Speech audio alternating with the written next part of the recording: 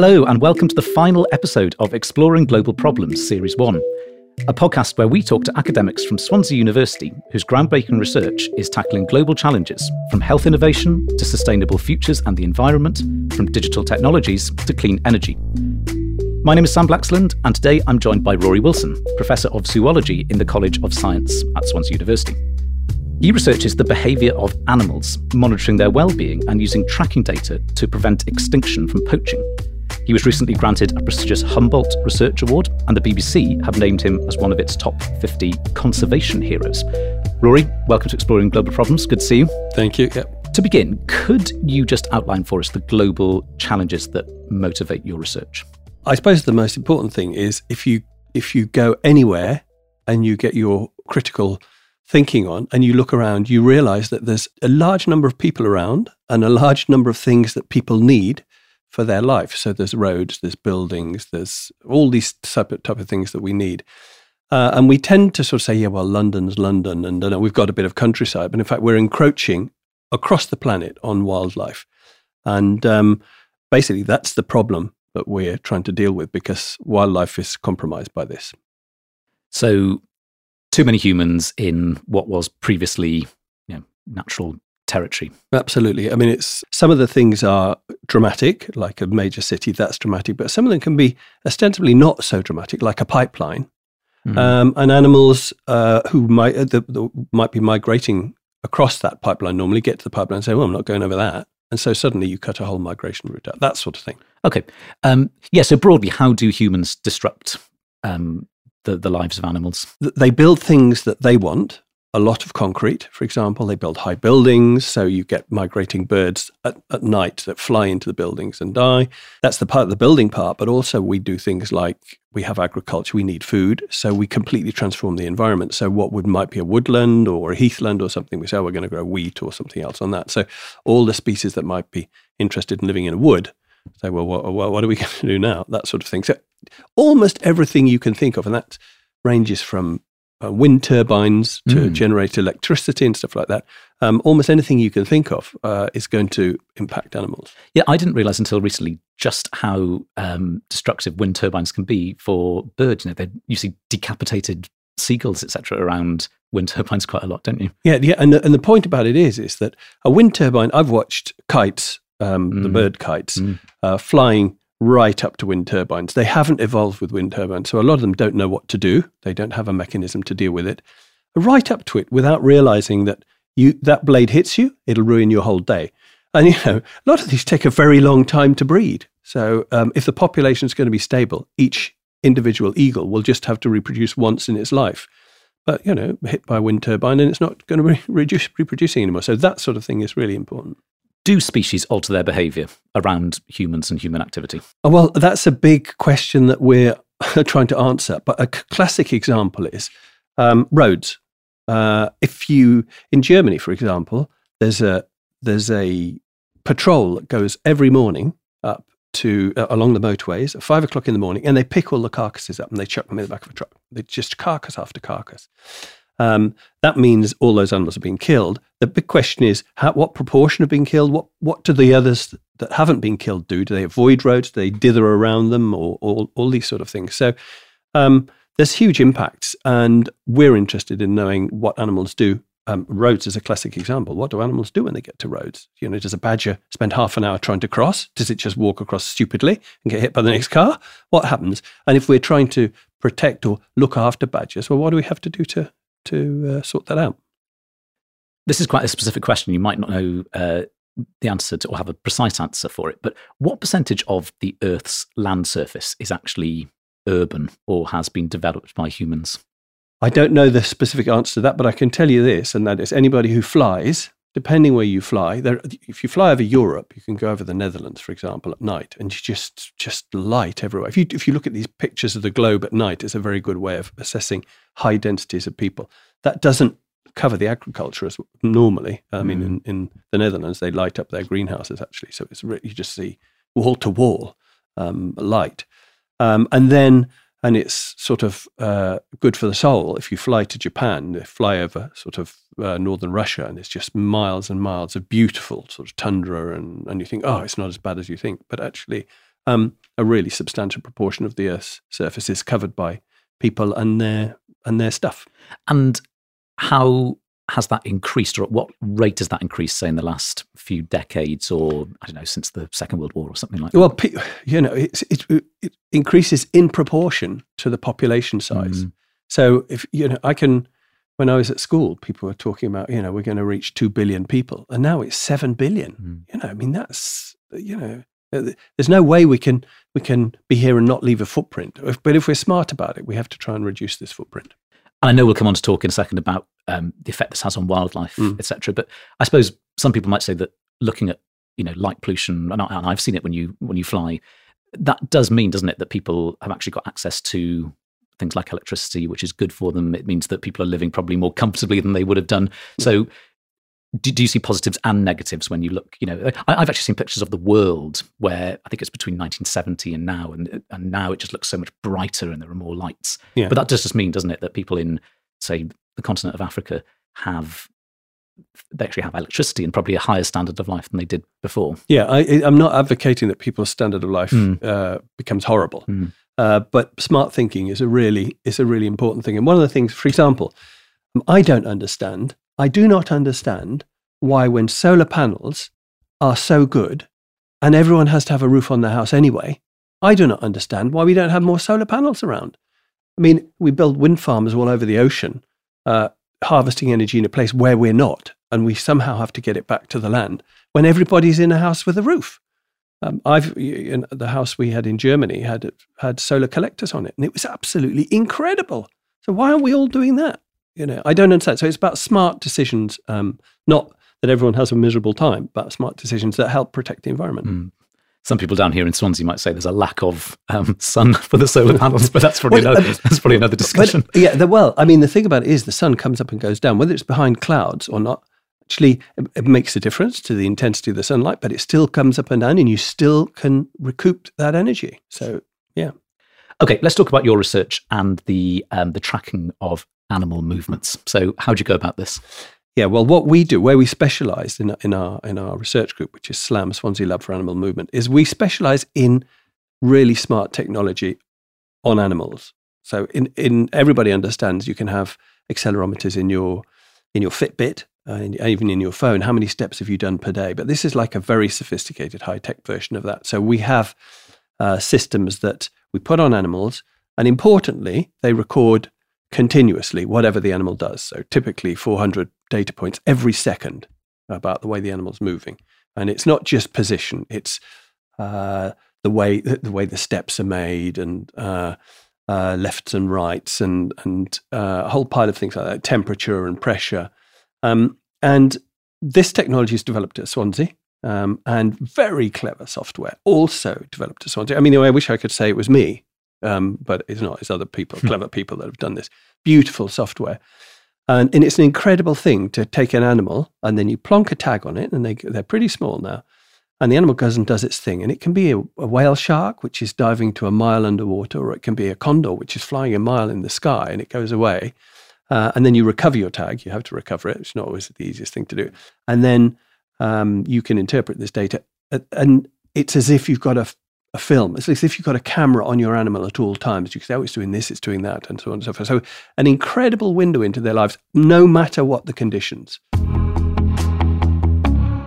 If you'd like to visit us and find out more about studying at Swansea University, visit swansea.ac.uk/open days to book your place.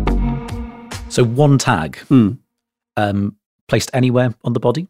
We like it to be placed sort of fairly centrally. So the back, for example, if we put them on birds, we put them on the back, or a sort of collar type area for mammals, or on the fin if it's a shark. So if you put a tag, and this is relevant if you think about wearables for humans, where should you put a smart tag? Because we also work on humans. Where should you put a smart tag on a human? If you want to know about the human movement, you're not going to put a Fitbit on the end of your scarf. You know what I mean? Because then you get 20,000 steps per day or something, or 200,000 steps, because it's flapping in the wind. You put it on the wrist or you put it on the body. So we try and put it somewhere most useful. And without getting too techy about this, how sophisticated is the technology? How does it work? It's based on, without being too technical, it was based on using accelerometers, which do change in speed, of your animal's change in speed. So we can see the animal's body posture when it changes. So you could put it on you, for example, and when you stand up from the chair and walk, we could count the number of steps and the direction you've walked and that you've gone out of the door, and then we can use acceleration proxies for doing energy expenditure, so which is a sort of more sophisticated version of what you get from the Fitbit, and we use a process which is really important called dead reckoning. Everyone thinks in terms of GPS, but that's because we're people, and GPS works pretty well for people because we always live in environments where, or nearly always, where you have contact with the satellites. But if you're talking about fish or penguins or something and they're underwater, then there's no contact with a GPS satellite. So we can reconstruct the movements of animals using the heading they take, the speed they swim at, for example, and then the dive angle and the depth and so on. So we can have a really detailed picture of these animals' movements over time using this sort of technology. Yeah. And what are you hoping to achieve by gathering all this data? Well, the questions are different for the different species or for the different areas. It's about gathering useful information. The interesting thing about this sort of technology is you can gather a lot of information that appears not to be useful as well when you're gathering it. But later you say, oh, we wish we'd done that. But actually you have.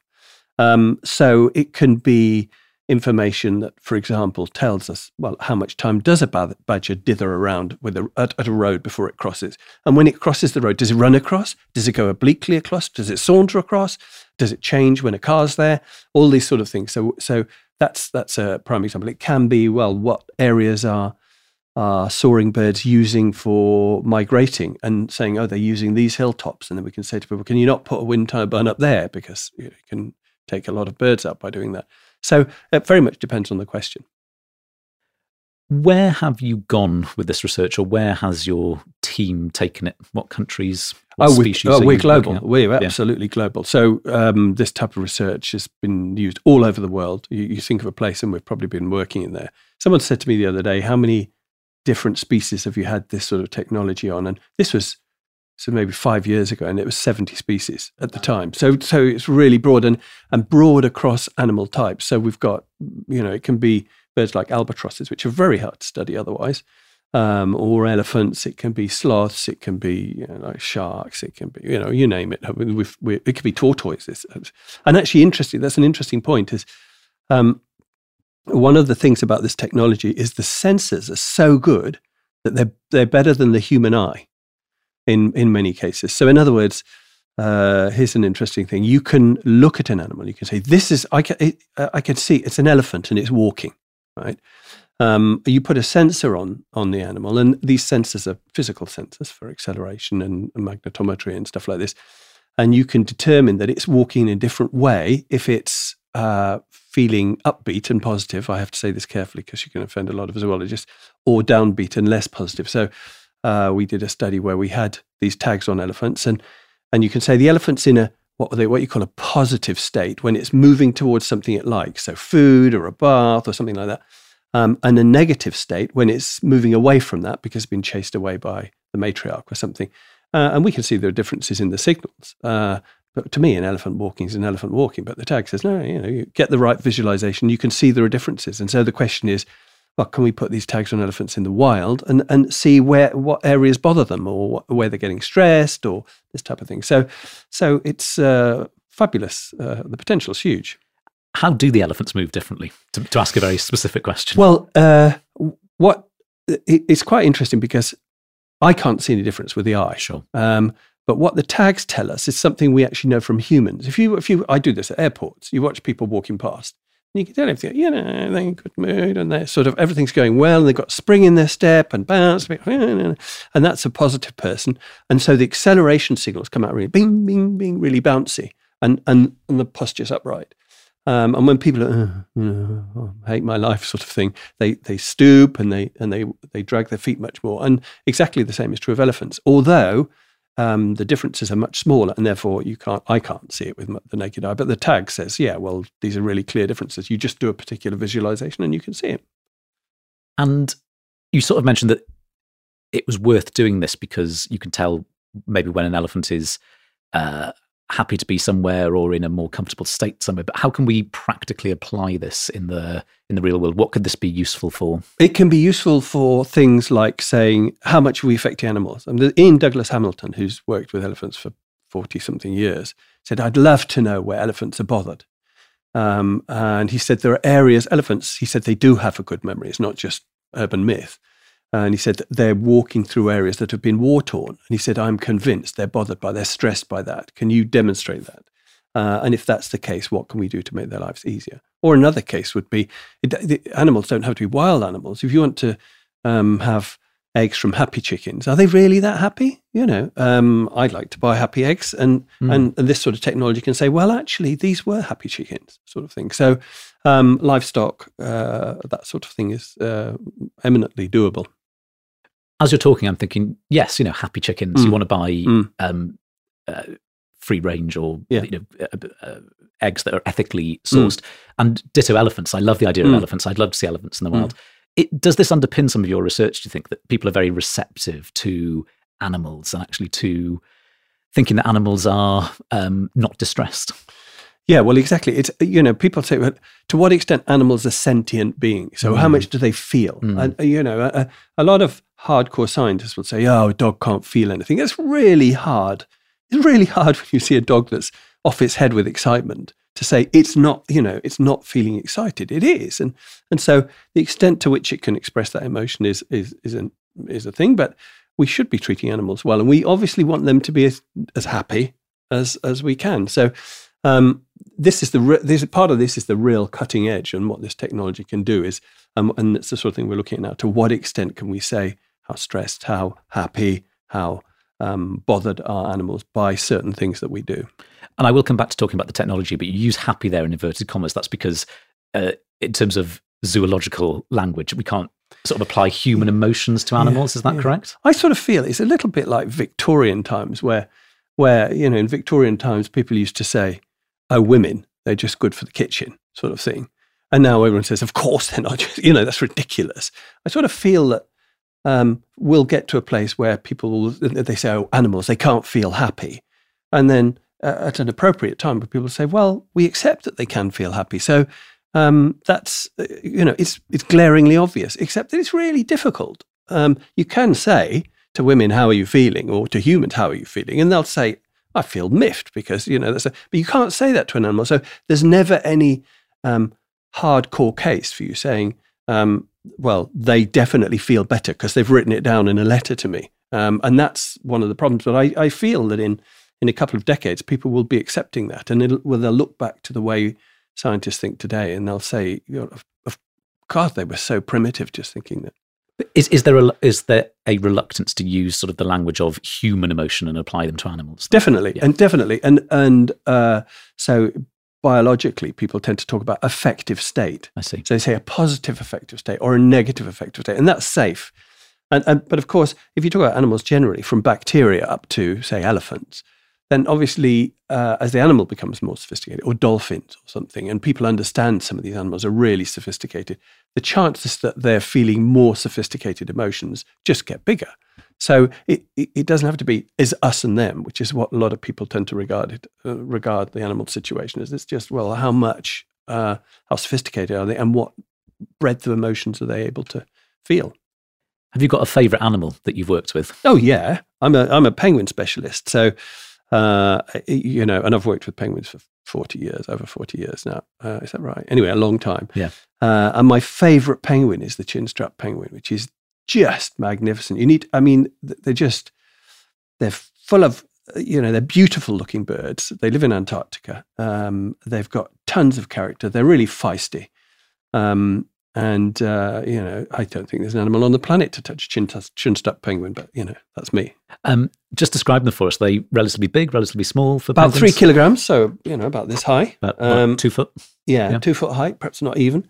And they've got the classic black on the back and white on the belly, but they've got a white face and they've got like a strap, like a chin strap, like a policeman underneath. But they're just, it's their character that, the way they walk, They've just got bit cheeky, sass, cheeky, sassy. They don't. It's nice to. It's when you work with animals, one of the issues is, and maybe we'll talk about it, but is how you equip an animal with a tag without upsetting it. No, we will talk about that. And chinstrap penguins say, "Bring it on, bring it on." You want to put a tag on me? Good luck with that. Sort of thing. And then you put a tag on them, and they'll give you a hard time, and then you put them back because we equip them at the nest. I take them off the nest, equip them, put them back on the nest, and then they'll swear and blind at you, and they'll sit on the nest and say, "Just try that again." Actually, they've got the tag on by that time. If you'd like to find out more about our research at Swansea University, visit swansea.ac.uk/research. I will come to the difficulties and actually the practicalities of this work. But the penguins in particular, does this mean that you have to go into the field? Oh yeah. So you're in Antarctica regularly. I've been in Antarctica quite a few times. I'm at the moment. Most of my penguin work's in Argentina. Actually, it's little known, or at least in the UK, it's little known that there are penguins in South Africa, Argentina, Chile, Peru, even, and the Galapagos and Australia. So there's plenty of actually more temperate species of penguins than there are pure Antarctic species of penguins. And the nice thing about working with the Magellanic penguin, which is the one I work with in Argentina, is you just fly in, you leave the country, 24 hours later, you're in a colony. You're working in shorts and a T-shirt. You've got 300,000 birds to choose from. It's absolutely glorious. I've seen a video of you trying to deliver a piece to camera, or you're being interviewed or something like that, and you're being constantly interrupted by these penguins. Were they chinstrap penguins? No, that's Magellanics. And, okay. And to be fair, I was interrupted. I also told the BBC, I said, this is never going to work because it was in the evening. They like that because when you're filming, it's the golden light, as they call it. The evening is the time when all the partners are coming back, and so all the birds that are guarding the nest are shouting. They're saying, "George, George," or "Matilda, where are you?" And it's just going to happen. So we did what we could, but But it didn't work. No, it didn't work. On the specific case of the penguins, what are you trying to analyse there in terms of their behaviour? Well, there's different issues with different penguins, but the Magellanic penguins, one of the things we're looking at is the rate at which they get food. And it's an extraordinary thing that we all understand how important food is to us, and we all actually understand how important it is to animals. But we have really very little data on how often animals find food, the quality of that food, and what it means for them. And penguins, the Magellanic penguins, are exposed to pretty different prey conditions. They take pelagic school fish, so like anchovies, in the north, and they take another type of fish in the south. And when things get bad, they take squid. And so the coming and going of the different food stocks, which is affected by fishing and all this type of thing, is something that has a profound effect on their ability to breed and on their well-being and so on. So one of the most important things for me is to figure out this energy balance. You talk about humans and people doing, diets and exercise, and there's energy in and there's energy out. And actually that works really, that works just the same for animals. And it's really important. If they get to a stage where the energy in isn't enough for them to breed properly, then their population can suffer. In this series, we've talked to quite a lot of people who have to travel abroad for their research. And so I always just ask this quick question. I throw this one in, which is that you're obviously in the field quite a lot. I assume that requires a lot of aeroplane travel? Yes. Yeah. I have to get there. Yep. Yeah. Any conflicts in your mind with that? Because the people who I've interviewed so far who do the most aeroplane travel seem to be working in the field of climate change.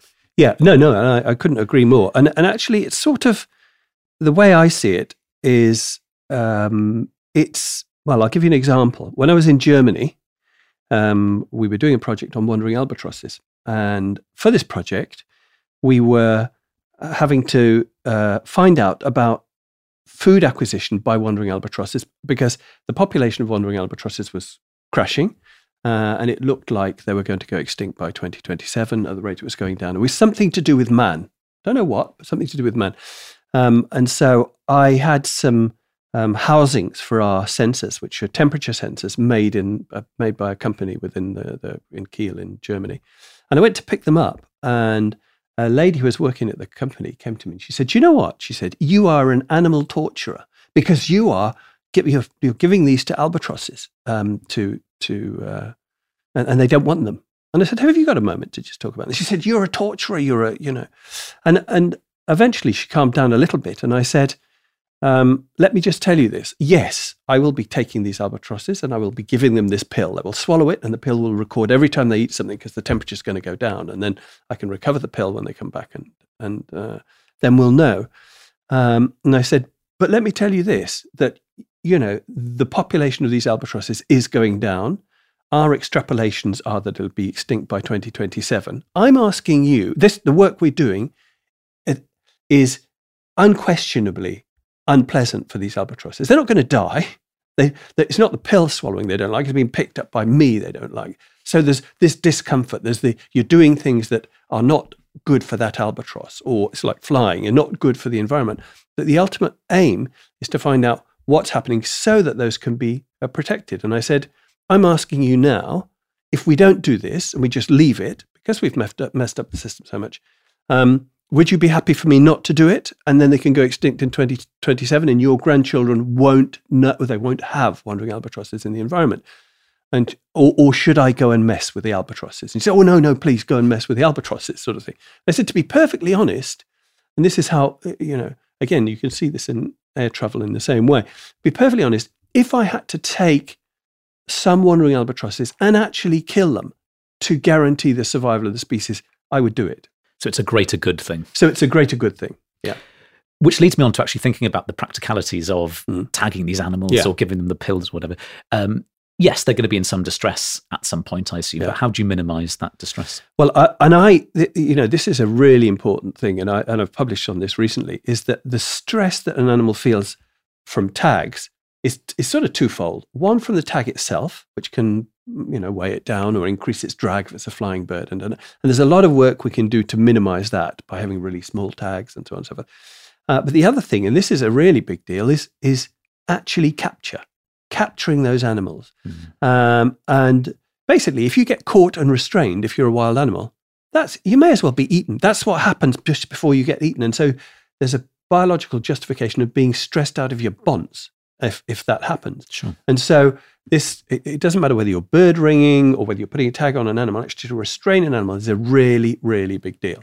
And we still do that to put the tags on animals. We try and we have all sorts of methods to try and minimize that stress. Sometimes we use sedatives. They're big animals, South American sea lions. I mean, they're not called lions for nothing. They've just got the head that's like this and big teeth, and you can say goodbye to life as you knew it if you mess with those in the wrong way. So sedation is one way of doing it, but sedatives aren't always that good either, because animals feel, it's like us after an operation. You feel all groggy, and you don't want that. So there's expertise in people capturing wild animals. Like, I've worked with penguins so long, I reckon I can equip a penguin with all very minimal stress for the animal. And I don't use sedatives because you can just take them off the nest and you do it properly. The penguin knows, he knows what he's doing. I may as well just hang around. Sedatives, and then the extreme case is where, like, when we study whale sharks in Australia, and these are animals that can be up to 20 meters long. You're obviously not going to chuck some bread out, attract it to your bait, and then plonk it on the boat and then say, I'll put a tag on this. You can't do that. It's just too big. So you're in the water with the tag, and this whale shark swims past you, and then you've got to put the tag on its fin as it swims past. And so that animal is not restrained. And interestingly, sometimes the process of actually putting the tag on the fin, they go, but most of the time they don't do anything. And so we're actually working on a new system, a completely new system now, which is seeing how much the extent to which we can tag animals without restraining them. So this is all hot off the press, but anyway, I'll say it, whatever. And that is, for example, having a system whereby you want to tag a fox, and it's going to go through a hedge, and you can say, well, it's going to push through the hedge, and we can have a little thing where the tag, as it goes through the hedge, goes and gets stuck on its back. And the first attempt we're looking at is using, rather than glue, to stick it on with fur, like burrs, these like goosegrass and stuff like that. We put that on the underneath the tag. It goes on the fox. Fox will romp around with it for a few days, and then it'll drop off. And then we'll pick it up because we'll get a signal from the VHF or something it's carrying. The important thing to remember is that might not be ideal, because we would like the tag to be on for a little bit longer, but under no conditions is that animal restrained, and so it pushes through the hedge and probably won't pick anything up, won't feel anything more than just pushing through a hedge at all. And so if we can get that right and we can modify it for a lot of different animals, we're really, really winning, because then this capture and restraint issue sort of goes away. So people might have heard it here first. That you're no, they would. This no, new definitely, method. Definitely. We're doing it right now, and they would have heard it here first. Brilliant. If you're a teacher and you'd like our help with talking about this topic in the classroom, visit swansea.ac.uk/teachers for more information. Have you ever got into any scrapes personally with animals in trying to restrain them? Yes, definitely. I mean, sometimes the animals you're trying to equip, it's quite often the animals you're not equipping that are more dangerous, because you have a protocol for doing them. And I never get bitten by the penguin I'm actually handling. It's just the polar bear behind you. That's that sort of thing, or another penguin. So you're in the colony and you're sort of trying to get the penguin here, and you put your hand over there, and there's another penguin over there, and it says, "Oh, it's a hand. I'll bite that." Reasonably enough.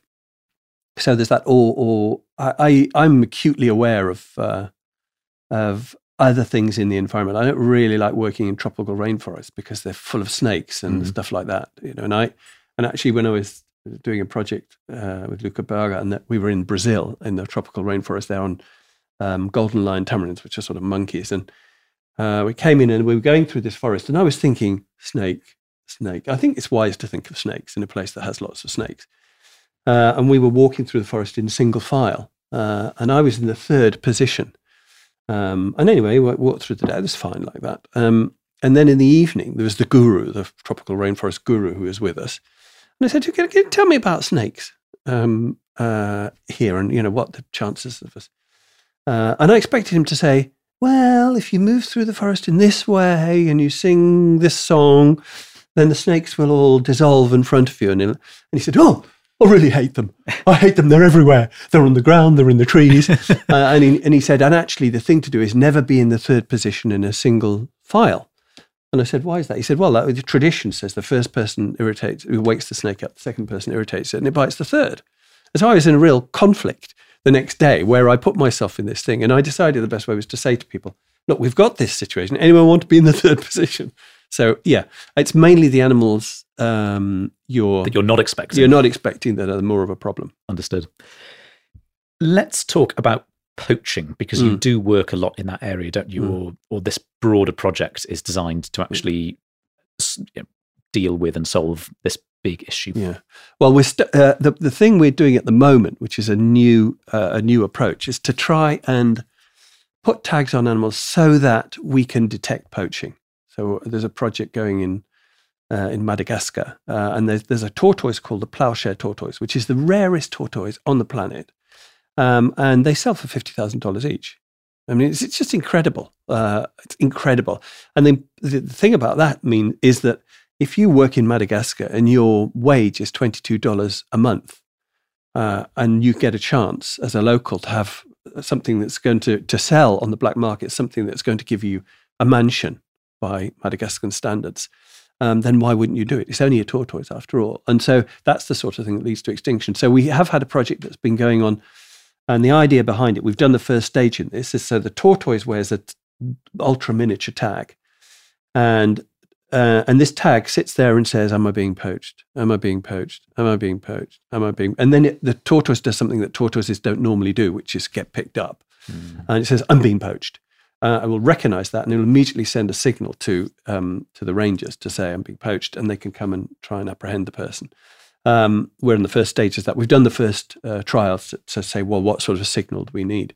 But that's the sort of approach that I think will be increasingly used on rare animals. There are more difficult ones like rhinos. We were talking about a rhino study, and you say, well, can you put a tag on a rhino so that when the rhino is about to be poached, it does stuff in its behavior that's not normal, and it can do the same thing?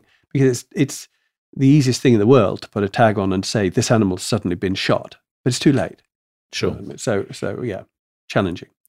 So with the tortoise example, it is literally a case of they are suddenly moving much faster, I guess, than they normally would because they've been picked up. Yeah. But you can also analyze the very subtle movements and behaviours in something like an elephant, I guess, if we to go back to that example. Exactly. So the elephant type example or the rhino type example is much more sophisticated, where you would have to say the software on the tag would have to say, this is not normal behaviour. This is what elephants or rhinos do when people are around. Where are you trialling this? The elephant stuff, we're just starting with elephants. Now, actually, in fact, there's a project going on in Kenya and looking at or starting on crop raiding in elephants. So that's not a poaching issue, but it is a human-wildlife conflict issue.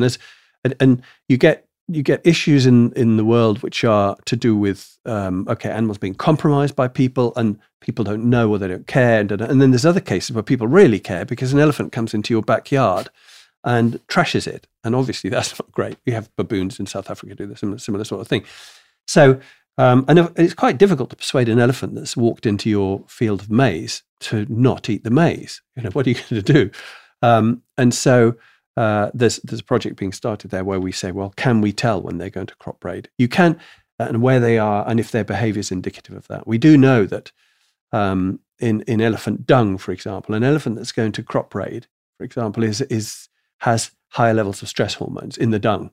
That's too late. By the time you've got out the next morning, said, oh, it's a crop raiding, and it's we're wondering if we can have tags on the animals that will then say, this animal in 3 hours will crop raid because it's already getting hyped up thinking about it. Mm. Aside from the tortoise that you mentioned, what other species do you work with that are critically endangered? Most or even quite endangered? Yeah, quite endangered. Well, I mean, it's an interesting thing. What's classified as endangered, threatened, near threatened, and some of the things that have been said about animals about being endangered or threatened and so on, I don't necessarily agree with. I mean, the Magellanic penguin, which if you look it up in the IUCN, they'll say near threatened. That bird is nowhere near threatened. There's 2 million Magellanic penguins. They're right round from Argentina, Falklands, up into Chile, all over the place. What's threatened about that? The population's not going down. And so to say something's critically endangered or endangered is an issue in itself. We tend not to work with the ploughshare tortoise is perhaps the most extreme example we've worked with. We tend to not to work with animals that are that critically endangered, certainly to begin with, because you don't want to be working with an animal where there's only 100 of them and mess it up. Or drawing attention to them. Yeah, or drawing attention to it. You don't want to have a system where you say, we know where our animals are at all times. And then with the ubiquity of the web for poachers to say, oh, well, right, we're going to go and do that. So some of our stuff is also linked to studying animals that aren't so rare or our population's decreasing. Like the penguin in South Africa, the African penguin. When I did my PhD on that bird, and it's terrifying how much the population's gone down. I worked on an island. I was there for a full year by myself, and that island had 14,000 penguins on it. And I was studying it at the time because they said the population's going down, crashing. We don't know why. It's something to do with what goes on at sea. And I went back 5 years ago to that island for the first time for years, and there was one penguin on that island. One. And one of the big problems, even at the time I was doing my PhD, was they say the population's crashing, but no one could say, what is the norm?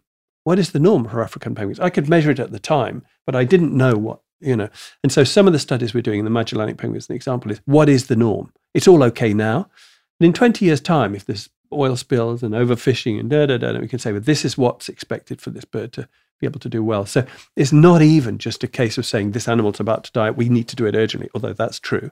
Understanding animal needs is a really important thing. I love animals so much that I can't even read about animals in distress or being poached without sort of having to stop looking at the newspaper or whatever. Can your work sometimes be distressing? Oh, without question, it can be distressing. But some of the most depressing or distressing parts about animals is the stuff that goes on, and we're completely oblivious to it. Everyday stuff that goes on. The example of an animal crossing the road is one. I mean, are they really stressed by cars going past? You might say, well, I'm a good citizen. I drive an electric car. I do this. You might still be stressing the fox population or the cat population or the squirrel population. I don't know.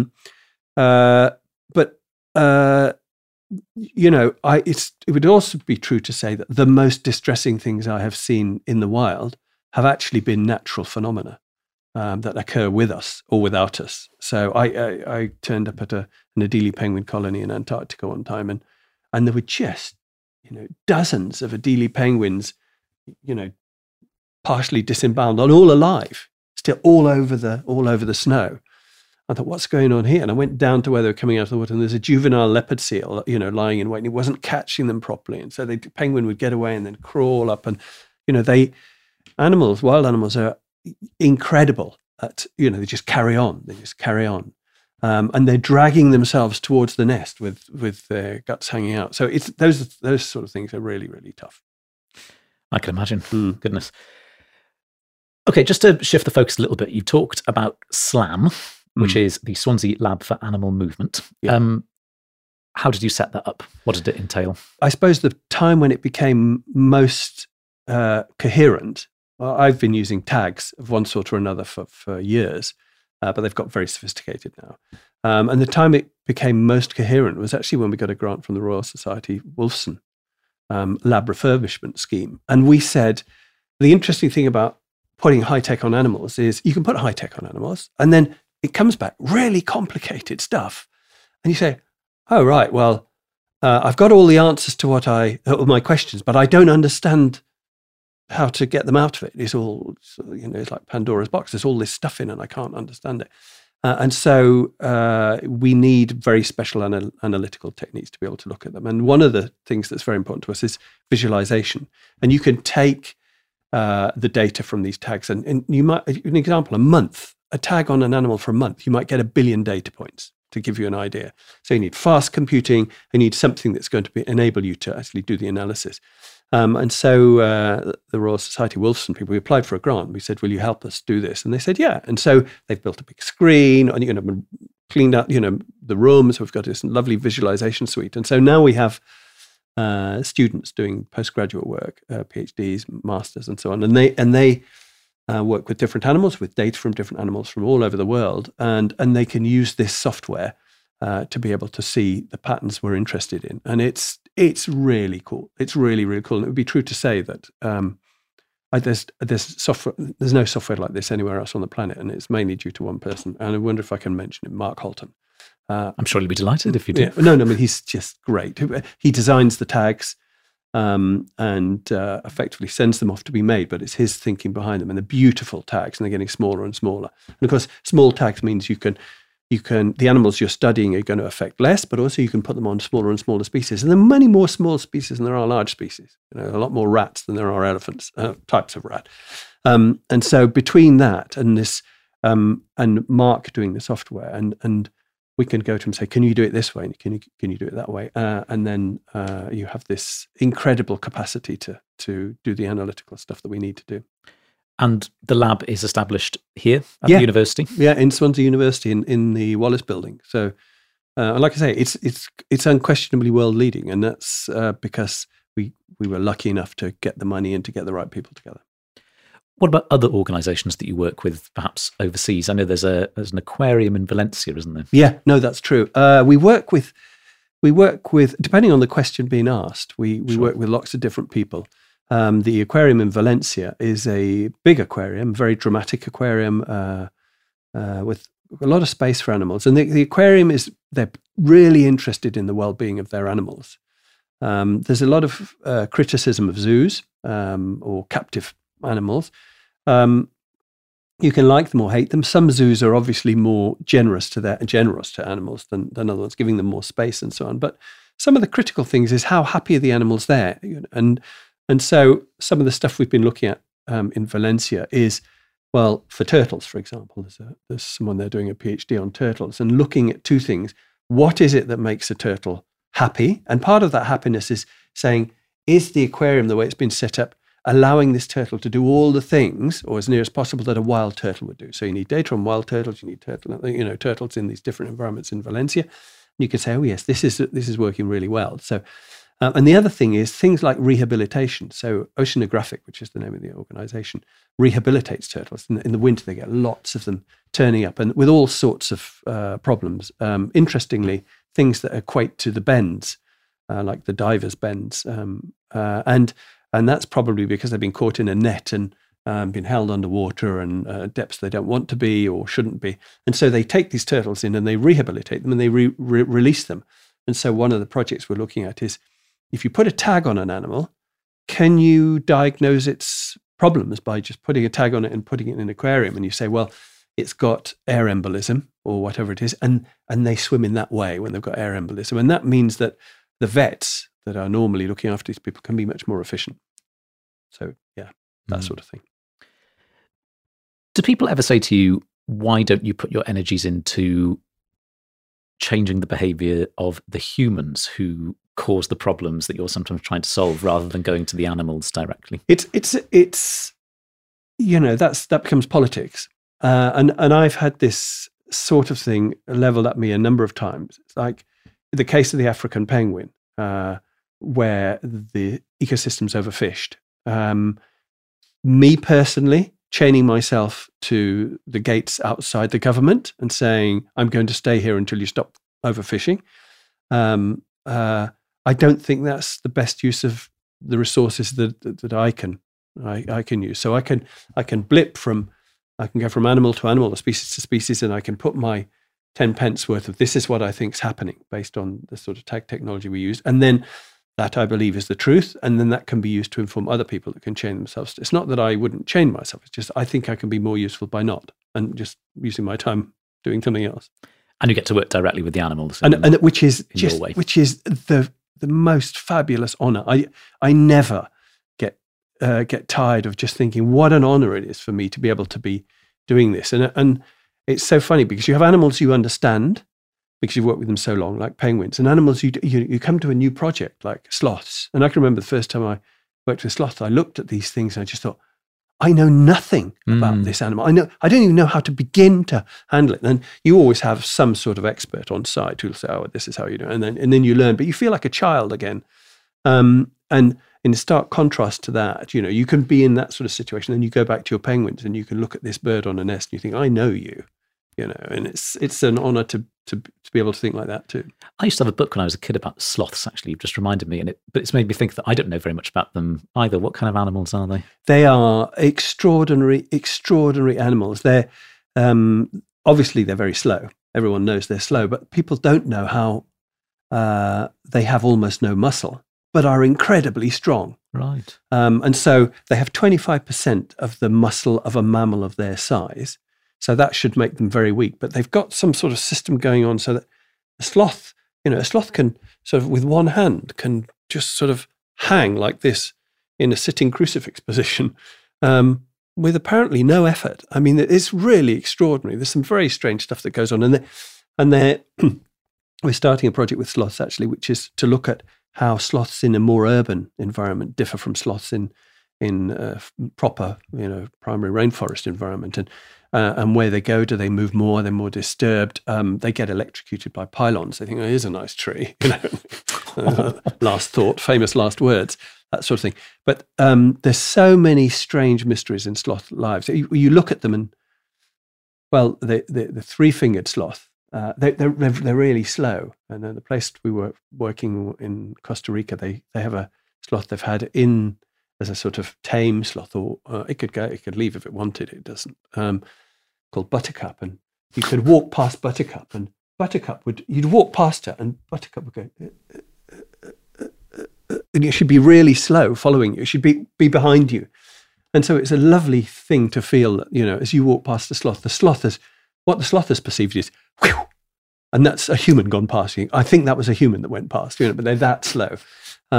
But it's part of their lifestyle. They eat very slowly. They eat poisonous leaves, and they digest very slowly. And so the energy they release is released very slowly. And so they can't afford to gallivant around the forest like a monkey. It's too expensive, so they have to do everything really slowly. And do they sleep a lot, or is that a myth? They're certainly they do sleep a lot. Then they certainly are inactive for a lot of the time. Yeah. And that's the funny thing about it. And that's where tag technology is also so important. People think. And the classic scenario is you've got to put a tag on it. It's a tiger shark. You can't see a tiger shark half the time, and therefore you need to know what it's doing. But actually, animals you can see all the time, like sloths, they're not doing anything for so long do you have the time to sit there and watch a sloth at the top of some tree that you can barely see until suddenly in the middle of the night it'll wake up and move, a couple of meters? So they can save you a lot of time. Rory, you obviously consider yourself very lucky to be doing what you're doing. Yeah, fabulously fortunate, yeah. There are probably people listening to you. In fact, if I was listening to you 10 years ago, I'd probably be thinking, how can I get into this line of work? If somebody is in that position, a young person, perhaps still in school, what would you say to them, or how would you encourage them to do what you're doing? When I was 4, I got into penguins. I was at a zoo and I said, I saw these penguins there. I can remember it today, and I was pulling on my mum's arm and saying, what? Tell me about that. What's going on? These birds diving and disappearing, looking quite bizarre. And I knew that I wanted to study animals from that sort of age, and actually penguins in particular. And then you do this. The classic way is to go through it. So you do biology at school, and it's useful to do other sciences as well, because none of these sciences are actually in boxes by themselves. Biology and chemistry overlap hugely in chemistry and physics, and biology and physics.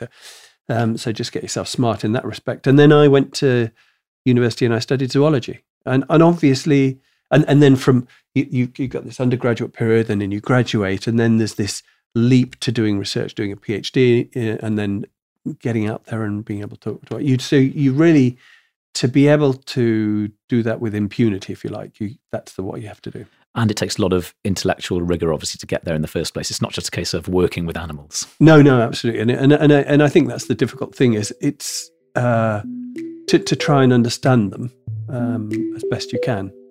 You're doing yourself a favour if you just gen up on the way systems work. Well, what a lovely way to round off our first series, Rory. Thank you very much indeed. If you want to find out more about Rory's research, you can visit his staff profile page at Swansea University's College of Science website, or search for Swansea Lab for Animal Movement. To find out more about this podcast and Swansea University's research, visit swansea.ac.uk/research. That's all from us today. Thanks for listening, and thank you again to our guest, Professor Rory Wilson. If you've enjoyed this episode, please subscribe, rate, and review. I'm Sam Blaxland, and that was the final episode of Exploring Global Problems Season 1 from Swansea University.